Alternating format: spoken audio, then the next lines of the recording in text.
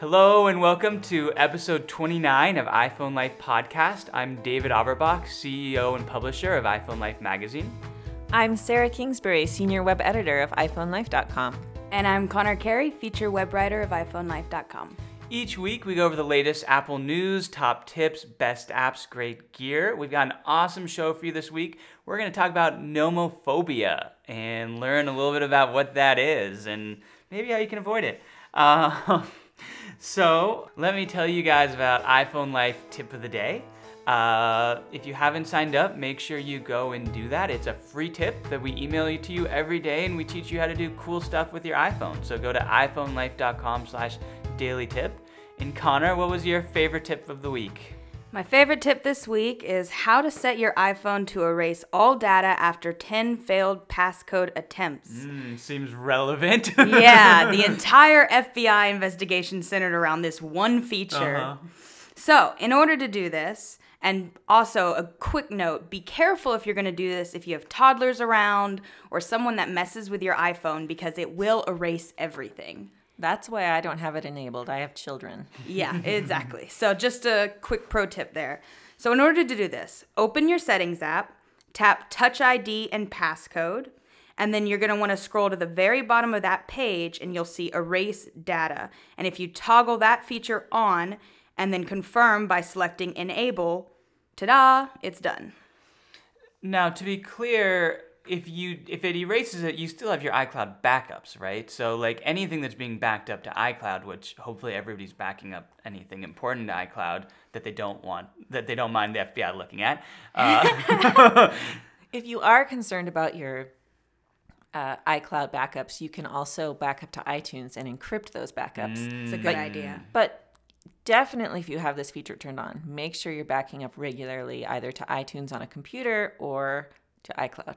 Yep. Okay. And yeah, because I think that in that case, it's a relatively low risk. You're not losing a lot if it deletes your phone. Yeah. And if somebody gets their hands on your phone, then, I mean, the odds of somebody really cracking your password, unless it's like 1111, are pretty low anyway, I guess. But it seems nice. I like the security having it on. I have that feature turned on. Yeah, it just dictates that you need to create iCloud backups regularly, which I don't, so. All you have to do is set it to automatically back up when it's locked and on Wi-Fi. Okay, but then, what's the problem, Connor? Then I also have to pay for iCloud storage. Like $1 a month? Yeah, which I did, but now I don't, and I'm just going to stick to my guns on this Okay, Connor, one. I'm just going to say pay the $1 a month. No. And that's advice for everybody out there listening. How are you not backing up regularly? If you lose because I've had my phone stolen, and it was actually it wasn't a pleasant experience getting my phone stolen, but getting my iPhone, turning it on, and having all the stuff from before was so comforting. Aren't you just living in fear, Connor? No. Dangerously. Okay. On the edge. Listeners, don't do what Connor does. Don't be a cheapskate. Do what I say, not what I do. Yeah, Pay the $1 a month for the extra 50 gigabytes of storage space in iCloud, and then you'll never, ever have to worry again. And also, we have a guide in iPhone Life Insider about managing your storage, and there's some really useful things you can do to manage your storage. Number one, if you're backing up your photos, go and delete the videos that you don't want because they take up a lot of storage.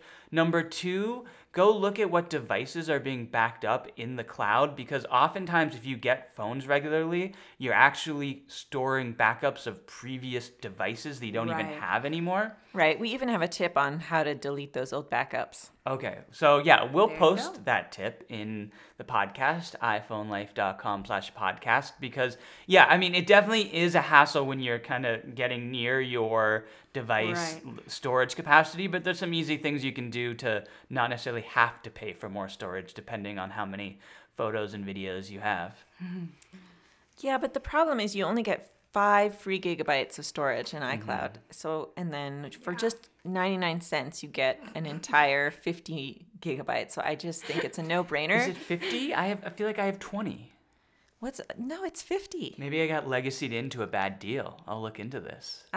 Yeah, you probably did. Okay. Okay, I am paying for it, so I am putting my money where my mouth is, so to speak. We also have a tip on how to manage your iCloud storage subscription, so we can link to that too. Okay, iPhoneLife.com/podcast. And speaking of iPhone Life Insider, I referenced it there. Let me tell you a little bit more about that. iPhone Life Insider is our premium subscription. It's an educational service where you learn everything that you need to know about how to use your iPhone, and you get daily video tips. We email you a video tip every single day. We have these in-depth guides like we just referenced. We have a guide on iCloud backup. We're coming out with a guide soon on iPhone security. We're coming out with a guide soon on iPhone Siri tips is, I think, coming out this week or next. There's one for Apple Watch, for Apple Music. There you go. There's a lot. In addition to that, you can email us and ask us questions. And you get a digital subscription to the magazine. Sorry, that was usually I rattled that off a lot better than I did there. So sorry, guys. But go to iPhoneLife.com/insider to subscribe. And we like to read our favorite questions on the podcast. So Sarah, what was your favorite question from this week?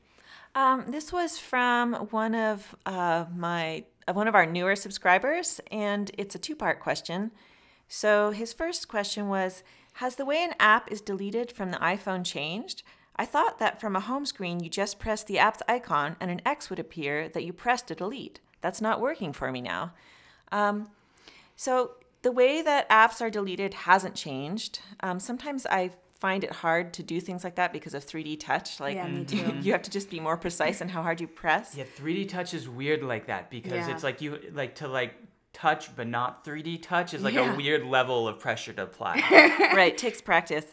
But there's actually, we went back and forth about this, but there's actually a way to make it impossible to delete apps from your phone.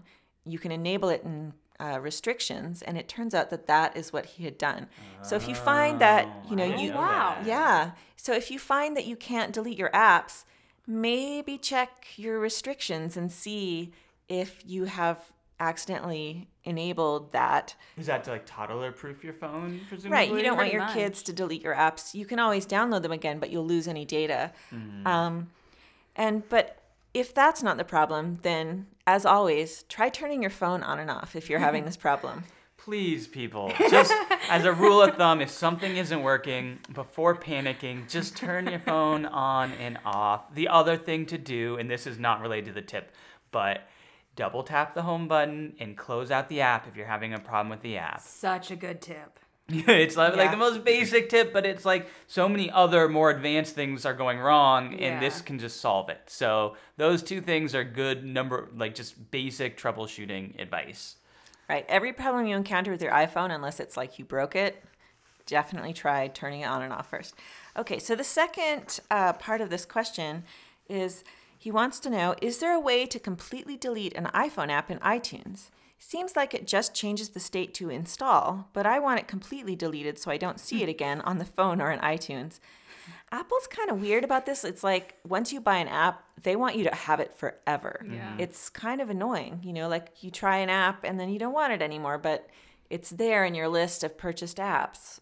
And but even though Apple won't let you delete it, there is a way to hide it from all of your devices and in iTunes.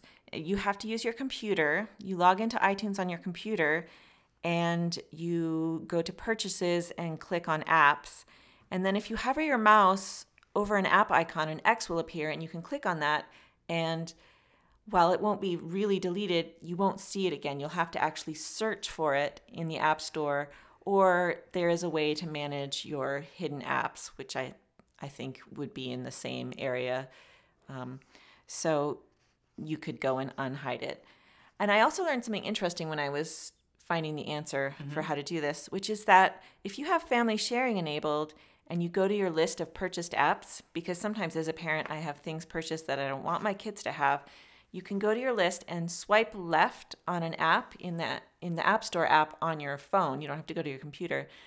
and you'll see the option to hide it, and that will hide it from your family. It won't hide it from you or iTunes, so it's not the same thing. But I thought that was a pretty useful bit of information. Yeah. Now, do we have, obviously, if you just discovered the first tip, we don't have it as a tip yet. Oh, I didn't just discover it, but I had okay. to kind of, it's sort of complicated, so I went back and...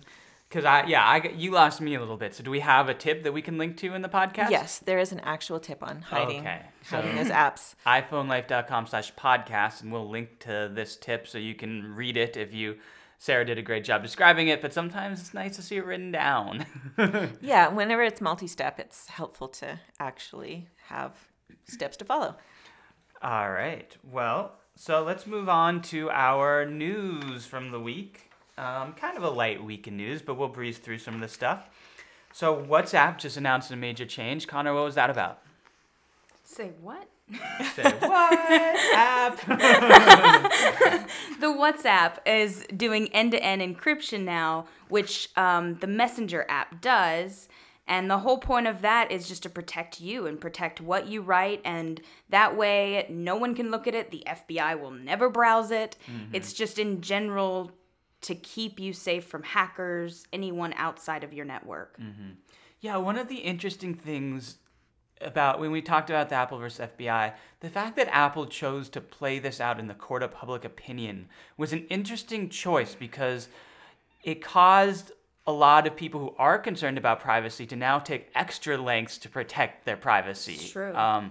And I think in some ways, a lot of experts have argued that Apple really messed up here because they should not have had the ability to make the changes in the first place that FBI wanted them to be able to make. Interesting. And so I think this is a similar case where, basically WhatsApp is saying, okay, well, if you want to request access to our users' private data, right, and we don't want you to access our users' private data, we're just going to make it so that we can't access our private data. Right. And so I think this is something you're going to see happen across the board. I think the next iOS is going to have some features where Apple can't do in the future what the FBI wants them to do, and I think we're going to see a lot of encryption. And I think you're those right. people who are pro-privacy will be really excited, and those people who are pro-government being able to protect us are going to be a little bit annoyed, and I think it's going to be an ongoing debate we're going to have for a long time on this.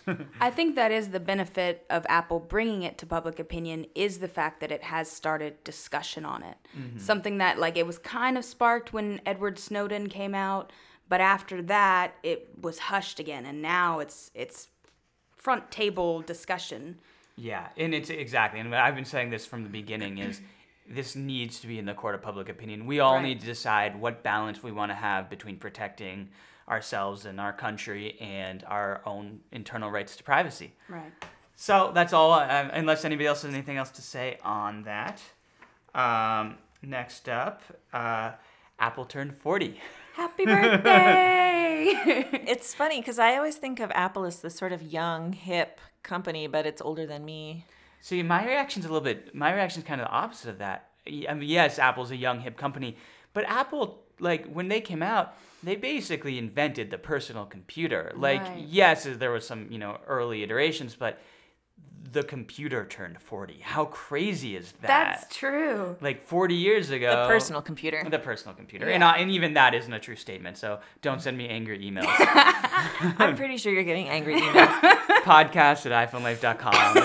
If you're really angry at me, you can tell me, but I prefaced it. I get it. But still, it was a major milestone in personal computers, and that's crazy that was only 40 years ago. Right. It's crazy to me that we didn't have smartphones until 2008. It's become such a big part of our lives, Right. I know my kids can't even imagine. I mean, they're old enough to have seen the phones where you had to press each number several times to get to the right character, but they really are not familiar at all with a world that doesn't involve everyone having a smartphone. Oh, I know. What was weird to me is I watched the American Idol finale last night, and the first hour was just looking back at American Idol. And in one of their early seasons, they actually introduced texting to America by teaching live on TV how to vote with texting. And it was this little flip phone, and I was like, wait, American Idol is older than the smartphone. Like, Yeah. whoa. It's weird when you're watching What? like a movie or something like that everything seems basically normal until they go to make a phone call and it's like a little Motorola flip phone. Yeah. Yeah, definitely. Times. All right. Well, happy birthday, Apple. Next on our news, Tesla just released this new car. I'm so excited. Yeah, are you gonna get one? Is that why you're not spending your $1 a month for Apple backup so you can save up for a Tesla? Save it up for that Tesla car. Well, I think the Tesla Model 3, once I realized it had been released, I immediately watched a documentary on Elon Musk, which just fascinated me. The process he took, how this was his plan all along to eventually get an affordable car to market. And when I saw that, it made me think of the rumored Apple car and how I just feel like Apple is underestimating what it's going to take to bring an affordable car to market. So I think it's just exciting because it's like the Tesla Model 3 is kind of doing it now, and Apple car has a chance to improve upon it or a chance to show how amazing Tesla is.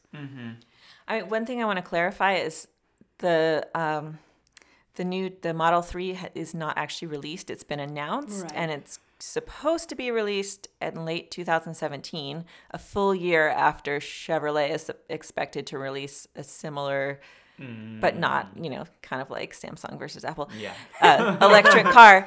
And they don't always meet their deadlines, so it could be several years out. Yeah, so first of all, let's back up for a minute for those people who weren't following this. So Tesla, of course, has had electric cars in the market for quite some time, but they cost, I don't know, somewhere between $100,000 to $300,000. I think the cheapest is like base model is like $70,000. Okay, and you kind of end up upgrading, just like and it's wheels like $100,000 and a steering wheel. So this is the Tesla. No seats, Sarah. They don't include seats in that model. There might be seats, but that's it. Okay. So Tesla's been around a while. It's really loved. It's well reviewed by Consumer Reports. So they just came out with the Tesla 3, or they announced the Tesla 3, which is I think starts at $35,000. Is that right? Yeah. And so this is the car we're talking about. The thing that was so crazy to me was the pre-orders. And it is relevant to Apple. It reminds me of, I hate to say this, of what Apple used to be. I know. And it's not exactly Apple's fault, but the level of excitement around this pre-orders, I haven't seen it with anything other than early iPhone sales. Just to give you an idea of how impressive this is, all the other major car manufacturers sold under 300,000, like about 250 to 275,000 cars of every single model they have in March. And Tesla at this point seems to have about 300,000 pre-orders. And those are people that put down, I think it was $1,000 or $1,500. $1,000. $1,000 to get a car that might come out in a year. Right. No.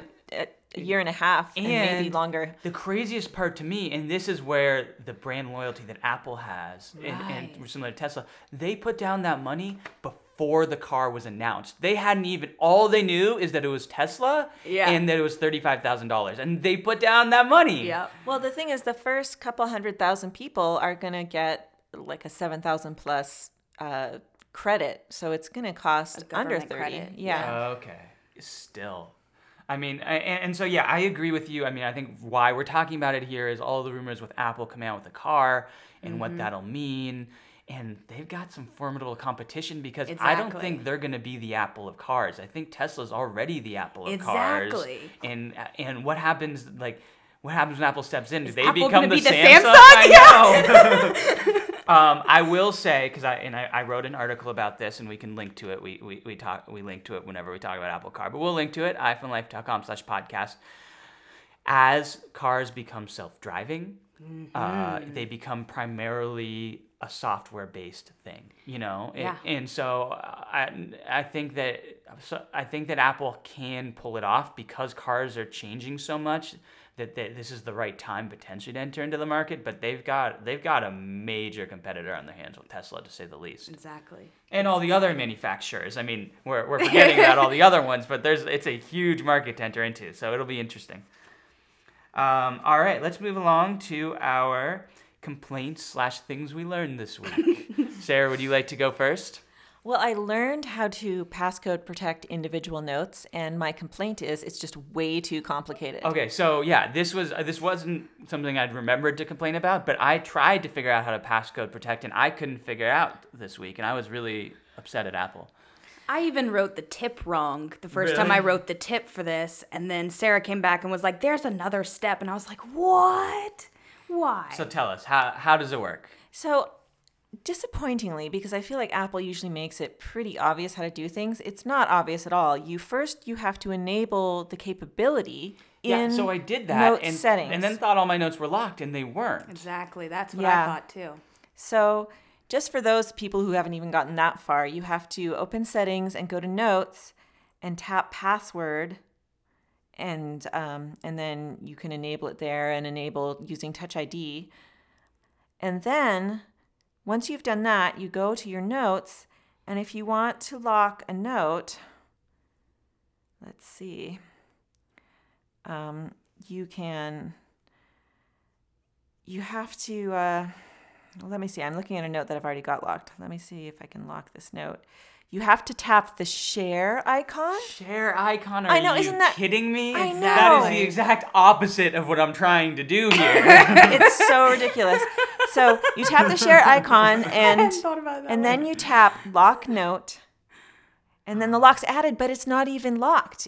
You have to tap a lock icon, which should have been there in the first place, Right. appears next to the share icon, and you have to tap that to lock it.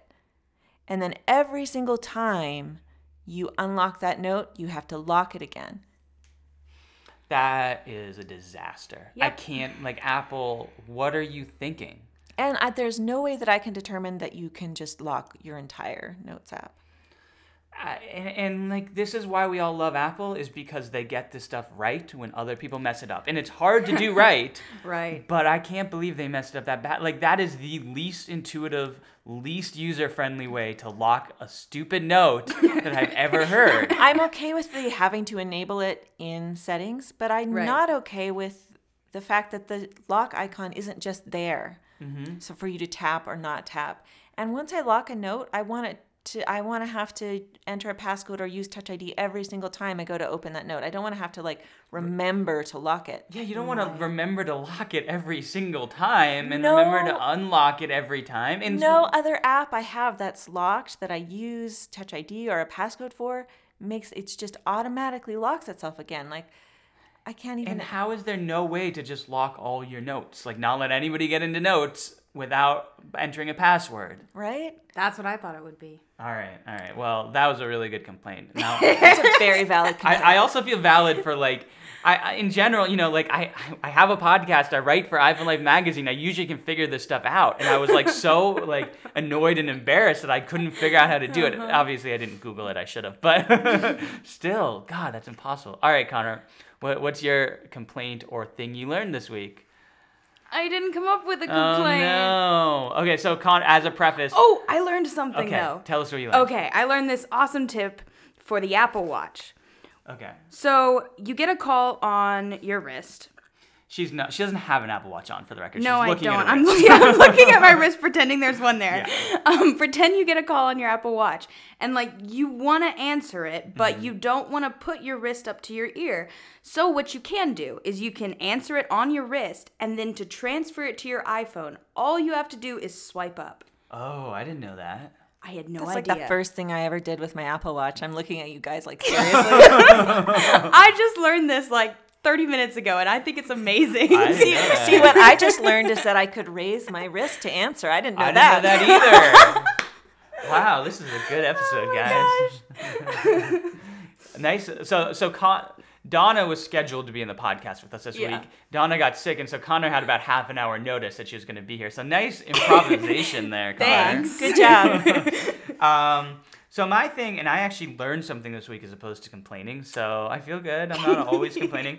This is another one that you guys are going to look at me like, I can't believe you didn't know this already. We'll see. But I discovered a new use for 3D Touch, which is that Settings has a 3D Touch option. Yeah, that's new. That's that's why you didn't know. That's it's why a I didn't new know. thing. Okay, good. I feel better about this. It's so useful. So what happens is if you 3D touch your Settings icon, and what's interesting is I almost never do usually I find 3D touching the the app icons for the quick launches aren't that useful. Same. But what it does is it brings up your most used settings.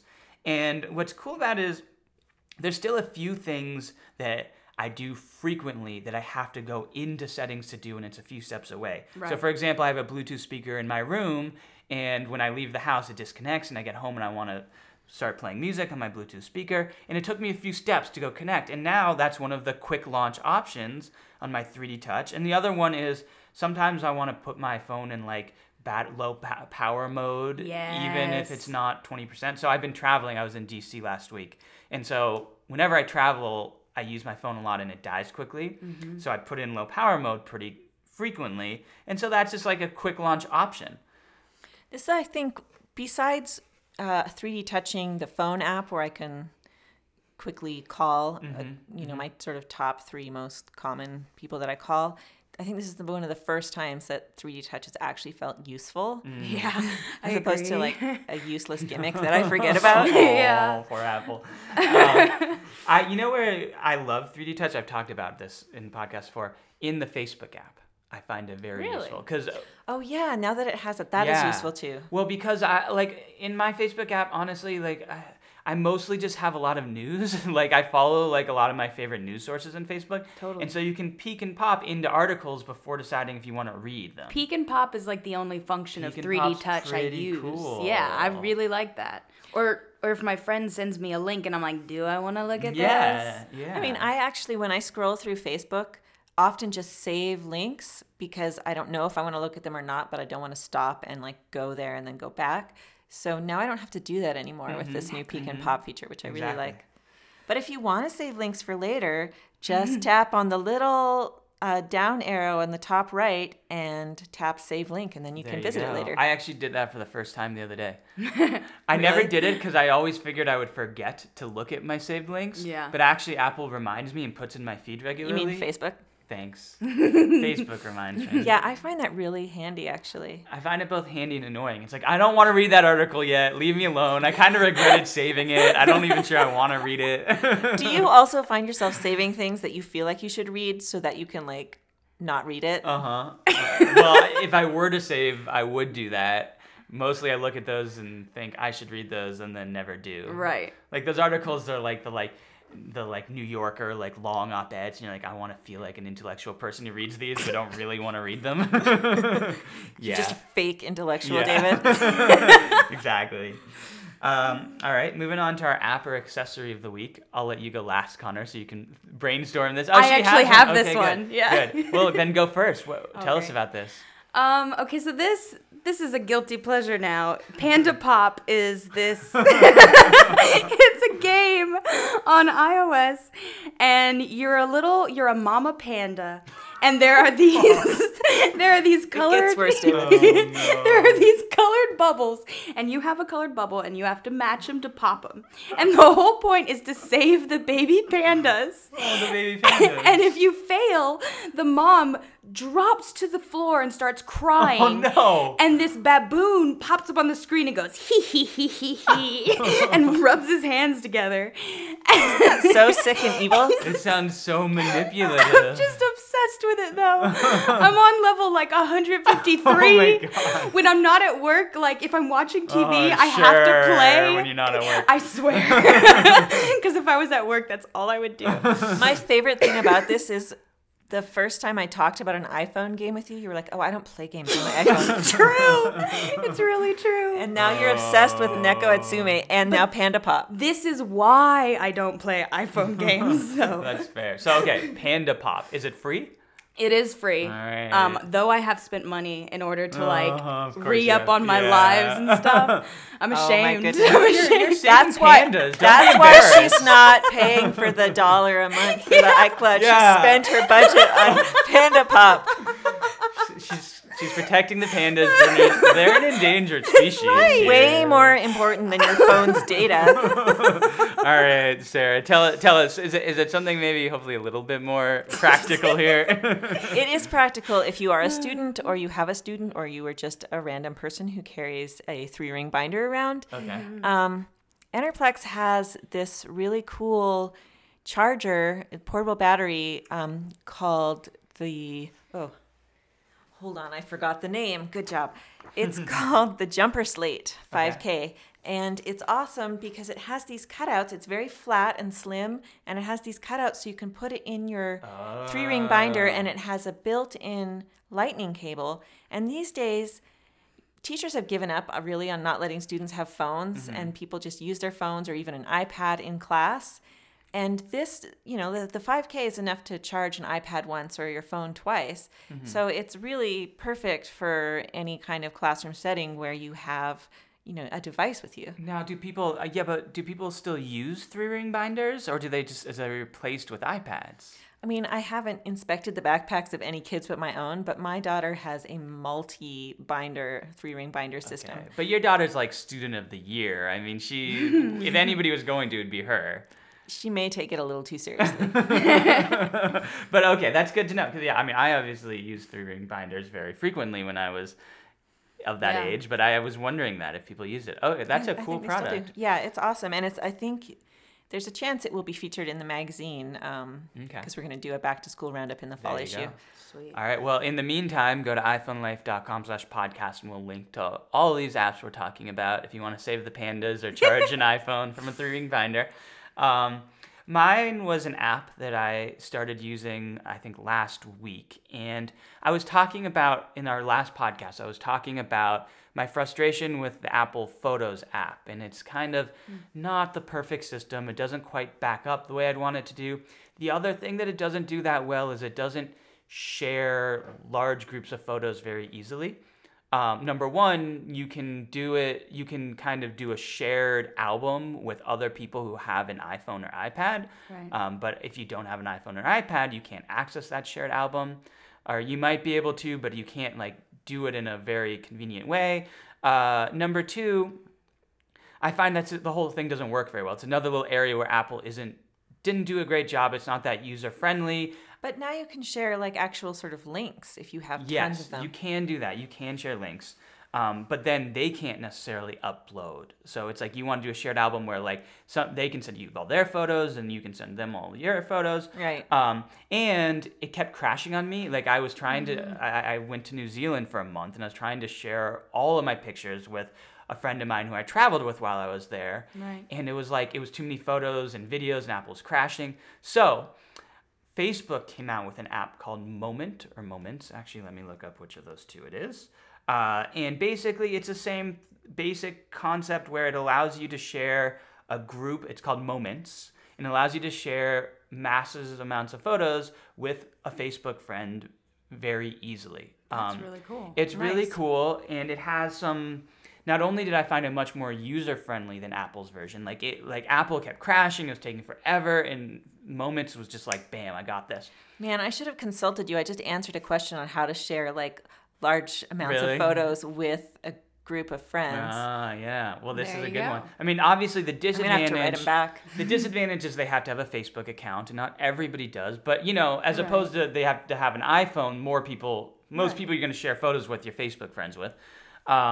And not only does it do that, but it actually uses some of Facebook's smart technology where it'll have do you want to share all the pictures with this particular friend that you've taken in your phone of this friend with them? Cool. And it does cool things like that. Yeah. So it was really easy to use. It had some nice features, very intuitive. The only thing about it that was kind of creepy was it maybe took it a little too far.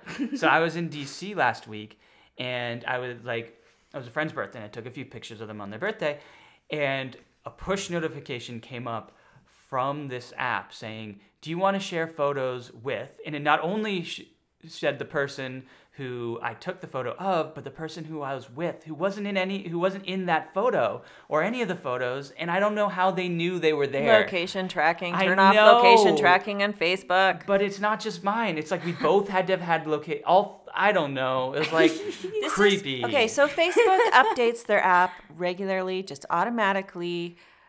They have made it so that you can almost accidentally give them permission to automatically update their app.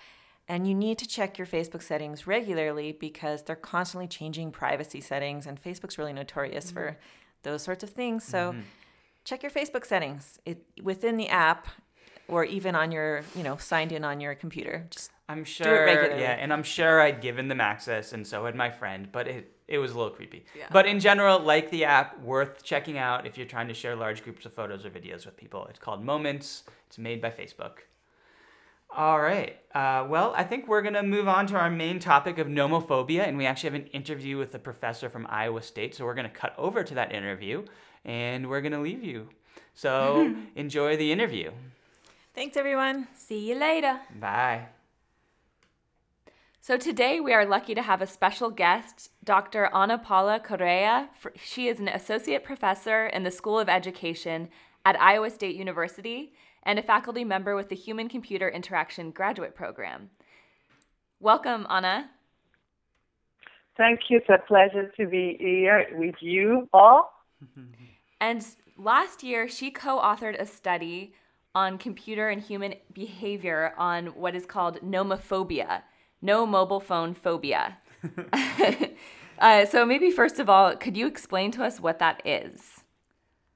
Oh, I can certainly do, but you just did it.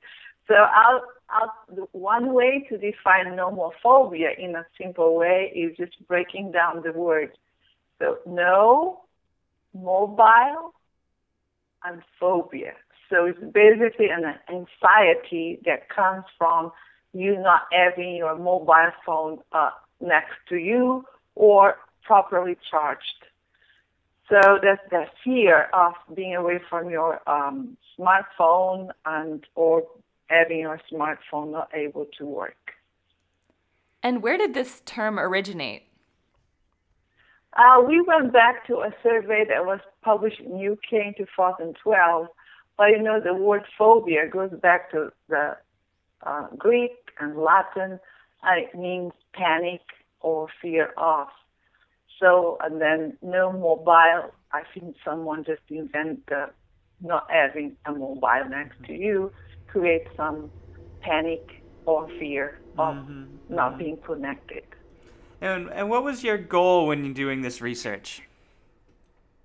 When we start this research project, we want to explore different dimensions of that nomophobia, and to be able to create a measure or a questionnaire, we call it a questionnaire, to measure the fear of being away or not having contact with your smartphone, specifically among U.S. college students.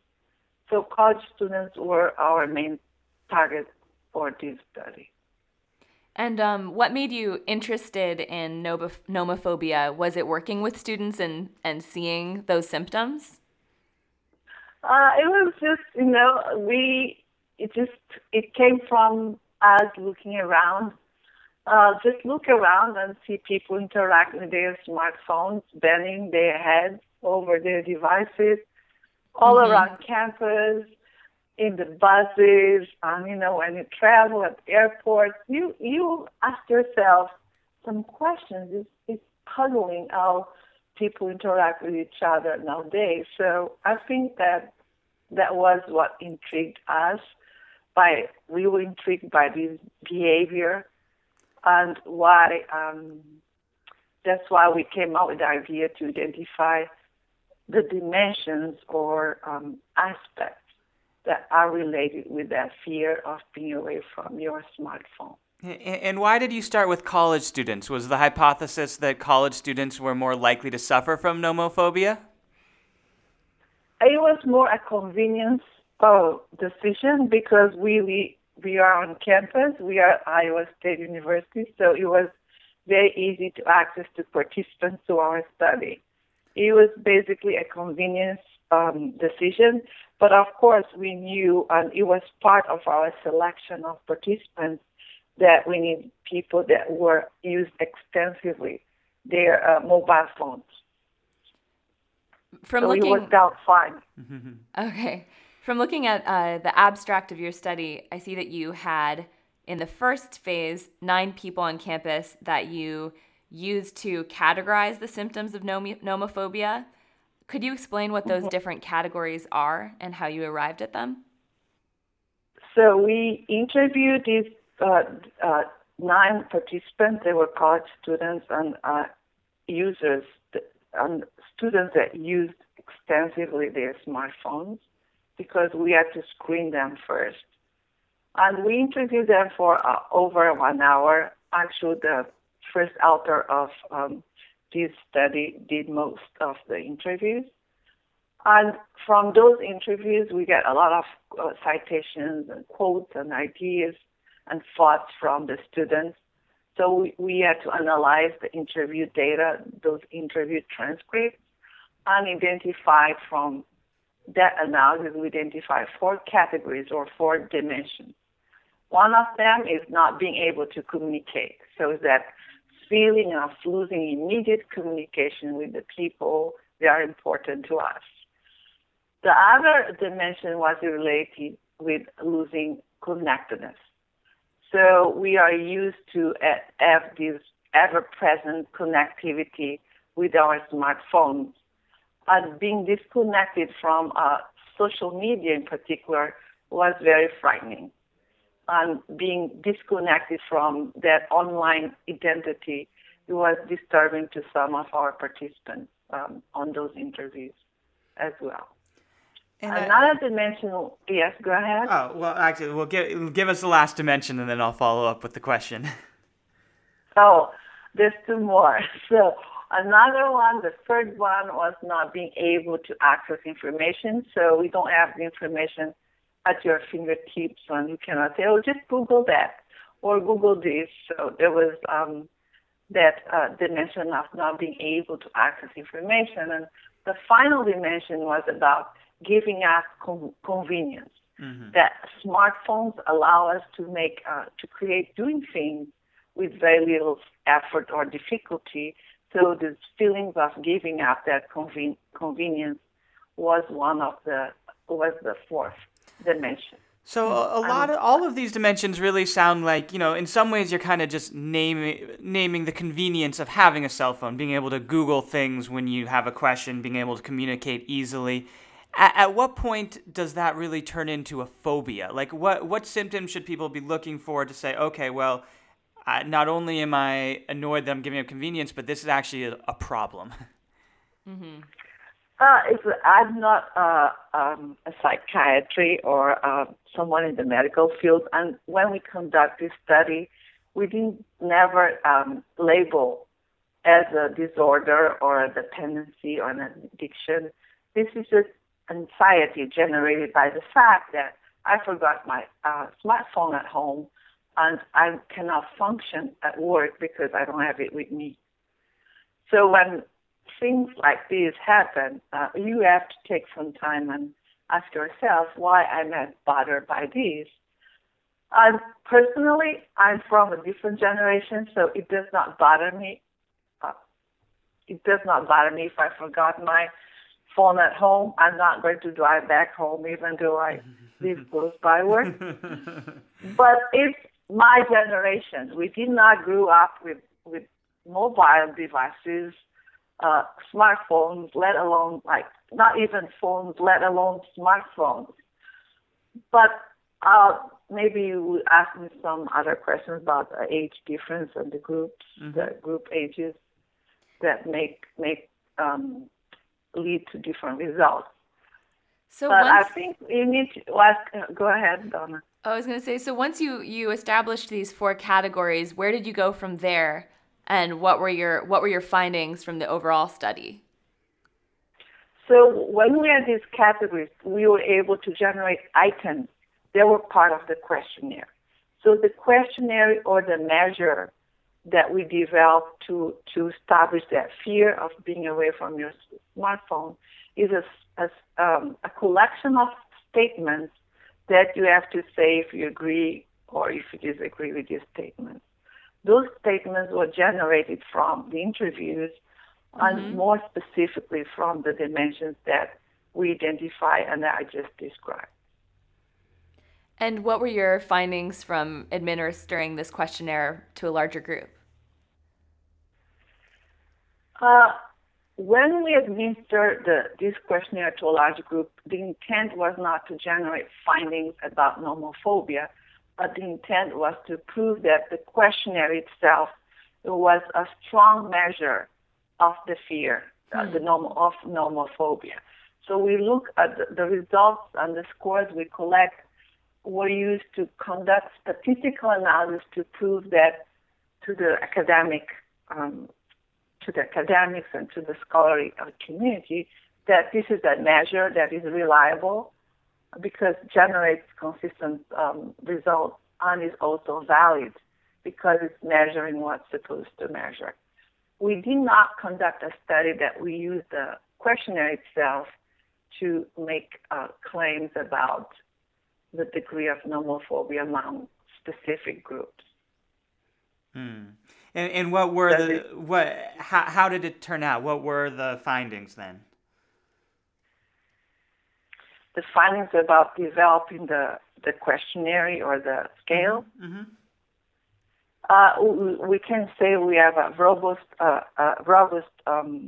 instrument to measure nomophobia, and the evidence that can be found on that article published on computers and human behavior shows that the instrument generates scores that are reliable as well as valid. So it's this is our contribution to the scholarly field in nomophobia and in nomophobia research that we have a measure of that fear.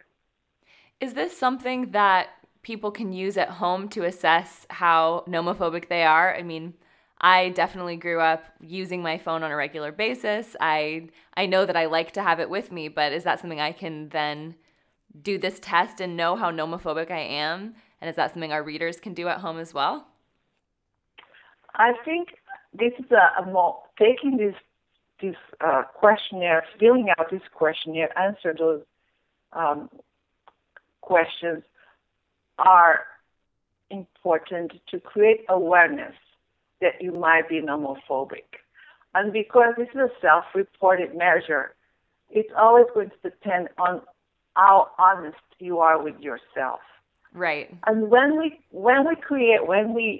design and implement this study, it was never our intent to say smartphones are evil and are bad and people should not be used. Mm-hmm. We all use them. They are convenient. They make our life easier. They help us organize our work and our day. But when the use of the smartphone becomes prevents you to interact with people on a daily basis, or it stops you to work because you left it at home. It kind of interferes with your daily life. Then you need to ask yourself, is this a problem? It's more like a self-awareness measure. That's how I see it. Then, we're going to label people as being nomophobic or not being nomophobic. That's never the intent. Or saying that smartphones are bad. No, they are very important tools that make our life easy nowadays. And that's something we'll post at iPhoneLife.com/podcast. We'll include the questionnaire there so our readers can find this out for themselves and make a self-assessment that way. And we'll also link to the article that was in ScienceDirect.com. So we'll link to the article as well. So sounds good. Did you find any differences based on age or whether you're woman or man in terms of the results? Yeah, as I mentioned before, at this point, our data was to inform the development of the questionnaire. In terms of next steps for the research, I'm pretty sure we are interested to extend this work and look for differences among groups. But at this point, we have some working hypotheses, some initial ideas about how it's going to turn out, but we don't have any evidence to support because we have not collected any data towards testing those working hypotheses. So even though obviously these are early stages and you can't necessarily say any of these hypotheses have been validated by this research, I guess I'm curious to know, even with that, what the results were, because you were surveying people, and so I'm curious, what hypotheses were formed from this? What were the kind of the initial results from this that you will then lead you to analyze later in future questions? Our working hypothesis will be related with the age differences. So the younger groups or not young adults will be the ones more prone to feel that fear and anxiety, as well as it seems like women worry more about losing their phones than men. So that anxiety comes more, it's more prone in women. But again, I don't have clear evidence about that. Those are only working hypotheses related with gender and age.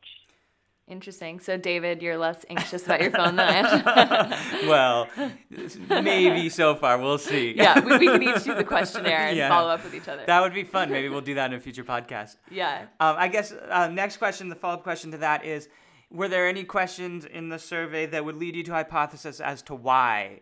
For example, why young people would be more inclined to suffer from nomophobia than older people, and why females more so than males?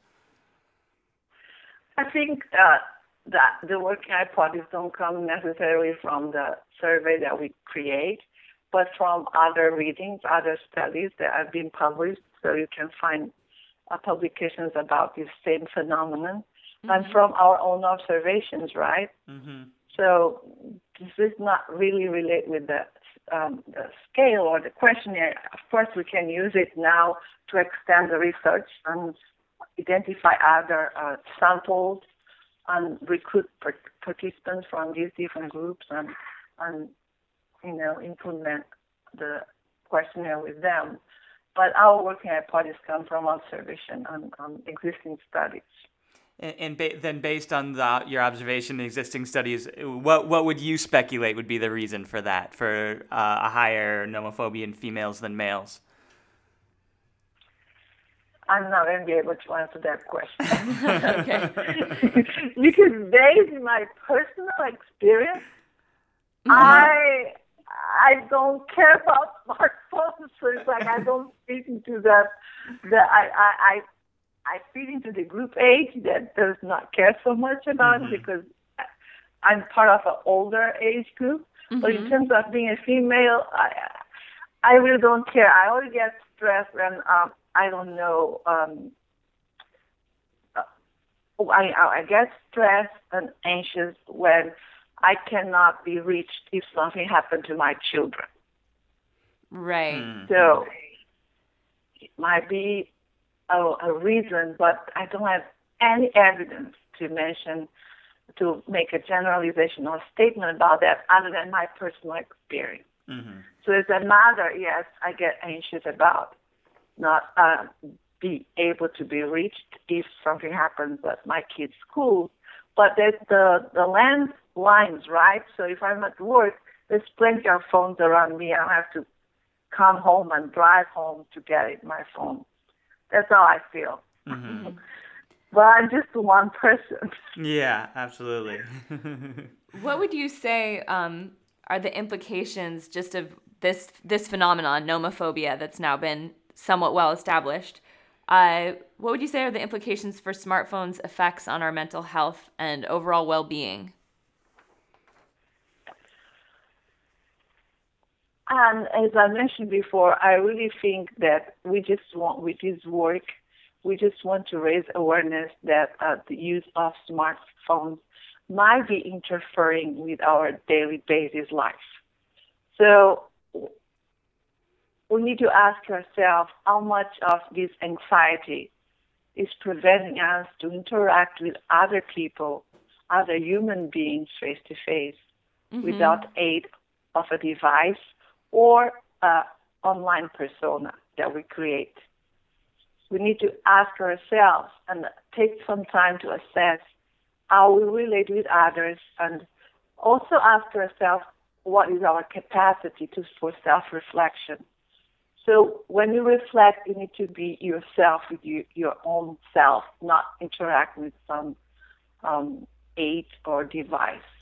Those are the questions we want to raise and I want people to think about, not saying that it would be bad for your mental health or bad for your well-being. It's only going to be questionable when the usage is extreme. Well, thank you so much. It's, with our smartphones, they've pervaded so many areas of our lives. And with these points you bring up, it really draws attention to not so much that we have these devices, but how we use them is really important.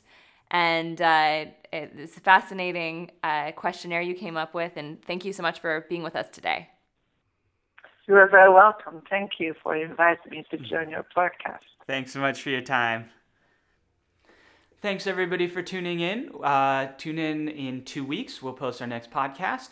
In the meantime, go to iPhoneLife.com/subscribe to subscribe to our print magazine, iPhoneLife.com/insider to subscribe to iPhone Life Insider, iPhoneLife.com/daily-tip to subscribe to free daily tip, and go to iPhoneLife.com/podcast to see all the links from everything we talked about in this podcast. And finally, send us an email with feedback. We always appreciate feedback. So it's podcast@iPhoneLife.com. Thanks, everybody.